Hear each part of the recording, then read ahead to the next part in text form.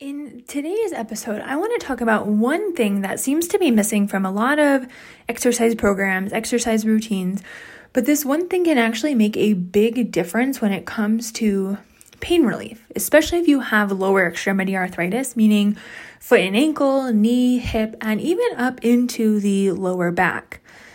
The good thing is this one thing can actually be very simple to incorporate into your daily routine. So let's get into it. You're listening to the Adventuring with Osteoarthritis podcast. Do you want to learn how to live an active life with osteoarthritis? Hear inspiring stories from others just like you, and find out the best ways to naturally tackle joint pain. This podcast has you covered. There are so many possibilities that your healthcare provider may not be telling you about, and surgery isn't always the answer. This podcast is not medical advice. Now, here's your host, Doctor of Physical Therapy and Osteoarthritis Specialist, Alyssa Kewen. If we haven't met before, my name's Alyssa and I'm a doctor of physical therapy, and I primarily specialize in helping people with osteoarthritis. And after treating and seeing hundreds of people, whether they have mild osteoarthritis or severe bone-on-bone osteoarthritis, this one particular set of movements can be incredible when it comes to unlocking not only pain relief, but it allows walking to become easier, stairs to become easier, and can help to skyrocket your confidence. And this one thing is actually balance. Now, before you say, oh, my balance is great, balance is more than just being able to stand maybe one foot in front of the other, like you're on a balance beam, which is a common balance exercise that's typically prescribed, or being able to stand on one leg. Now, there's a goal to be able to stand on one leg for at least 10 seconds. That's a kind of a baseline when it comes to starting out in balance.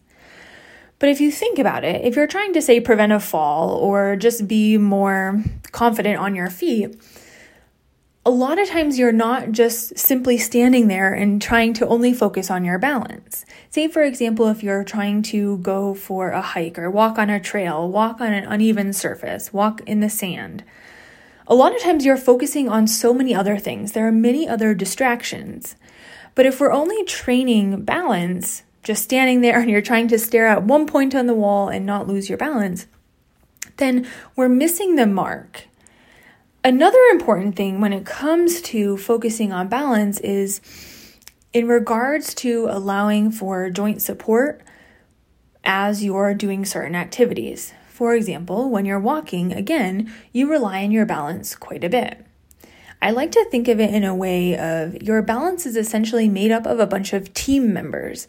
Now, these team members are your muscles primarily, and then there are other structures in your joint that help out as well. But when you're trying to walk, for example, and you have all of your weight on one foot, all of those muscles have to work together as a team to be able to keep you upright. If there are certain muscles that are tight, if there are certain muscles that are weaker than others, you have some imbalance, there is likely a delay that they're able to work, which then can lead to a loss of balance. In order to get all of these team members, all of these muscles working together, you have to practice, just like how a sports team practices. But standing on one leg and just focusing on standing one foot in front of the other may not be enough to get these team members to work together. They may not be enough to provide support. They may not be enough to provide actual pain relief. And if you think about it in a way that when you're trying to balance, there are distractions, and you essentially have to get these team members to be able to work in the presence of distractions. Just like if somebody's trying to shoot a free throw or you're trying to run a play in football, for example, but you have all these other fans, those are distractions. So we have to practice in that way as well. So one way you can do this, and this movement can actually be very humbling. So even if you think your balance is top notch, I do highly recommend potentially trying this movement. Whenever I do higher level balance exercises, The whole goal is to challenge your balance, but sometimes it can be scary. So I like to stand in the corner of a wall, because then you have support on both sides and you have support behind you. So if you're standing in the corner of a wall and facing out, this is a great way to really challenge your balance. And what you're going to do is you're going to grab an object that's anywhere around you. If you're in the car, obviously wait till you get home, but you can use a pillow. You can use a water bottle. You can use anything next to you that you can hold in your hand.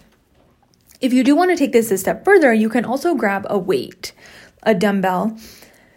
I would start on the lighter end at about 3 to 5 pounds, and then of course you can go up from there. But what you're going to do is you're going to stand one foot in front of the other. You're going to take that object and you're just going to pass it back and forth between your hands. This serves as one way to help elicit a little bit of distraction. You're passing that weight back and forth. You may feel your weight shifting laterally, side to side, depending on how heavy the object is. As the object gets heavier, this movement gets harder. This is a great movement to practice, especially if you want to get back to, say, walking on cobblestone or being able to walk in the sand. This movement can be helpful to help gain some confidence on those uneven surfaces. You can also make this harder by standing on one foot and doing this as well. But this is one of my all-time favorite movements, and a lot of times it's just going for about 30 seconds on each side, and then see if one side is harder than the other. And then focus on that side a little bit more as you continue training. Now you can easily do this during the day, about 30 seconds each time, so that's a minute. I like to do this at least 2 or 3 times so you get the repetitions in. But you can also add this into a workout. So you can do this at the tail end of a workout, so balance is going to get more challenging as you're more fatigued. You can also do this as a warm-up to really get those muscles activated. And this goes for many other balance movements as well. One of my other favorite ones is if you have a resistance band, like those small circle resistance bands, those are probably going to work the best for this one. You can also use an object like a ball or something that you feel comfortable throwing and being able to throw and catch with one hand. What you're now going to do is, instead of just passing the object back and forth, now you're going to throw it up and catch it in the other hand. You can also bounce it in front of you if, say, it's a tennis ball or something that you're able to bounce and catch, because this adds a degree of unpredictability. Excuse me. A degree of unpredictability, meaning you have to react. Same way if you have a dog, say, and they're running at you and you have to react to keep your balance. You have to make a decision. You have to be able to catch yourself. This can be a way to train that. There are really simple ways that you can take your balance movements up a notch to really see pain relief in some actual activities. I do recommend starting with the basics first, being able to stand one foot in front of the other and then being able to stand on one leg at least for 5 to 10 seconds. But we don't stop there, and that's the most important part. If you want to see arthritis relief, if you want to see the power that truly balance holds, I would highly recommend trying these higher level balance movements. Now, I do have quite a few different routines on my YouTube channel that incorporate these higher level balance movements in a follow along type workout. So if you just search Dr. Alyssa Kuhn, last name, or I'll spell it out, ALYSSAKUHN, balance on YouTube, you'll see a few balance routines come up. I will also put links down in the show notes below to a few of my favorite videos that range from beginning balance and then up into higher level balance. Because I often find a lot of people are like, wow, I thought my balance was good, and then I tried these certain movements and wow, I need to work on it. So even if you feel like you can stand on one foot for 10 seconds, I highly recommend at least trying some of these higher level balance movements to see just how good your balance really is. Also, if you can stand on one foot for, say, 10 seconds, but are still experiencing pain, maybe still having a hard time walking on uneven surfaces, this could be what you need. So I would highly recommend at least going to try those, see how it feels for you, because you may actually be surprised how much pain relief it can bring. Now, of course, strength training is also incredibly important, but it's important to also include some balance, at least 1 or 2 balance movements into your routine to really maximize that benefit. So you can adventure, because here at Keep the Adventure Alive, our goal is to help you make your adventures possible. Make whatever it is you need to feel happy, whatever you want to be able to do, we're going to make that possible.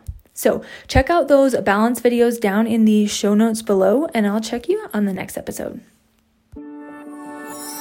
Thanks for listening to the Adventuring with Osteoarthritis podcast. If this podcast has brought you hope and inspiration, make sure to hit the subscribe button and leave a review. Also, if you're looking for more information on how to start your own arthritis adventure, head to www.keeptheadventurealive.com or follow me on YouTube by searching Alyssa Arthritis Adventure. That's ALYSSA Arthritis Adventure.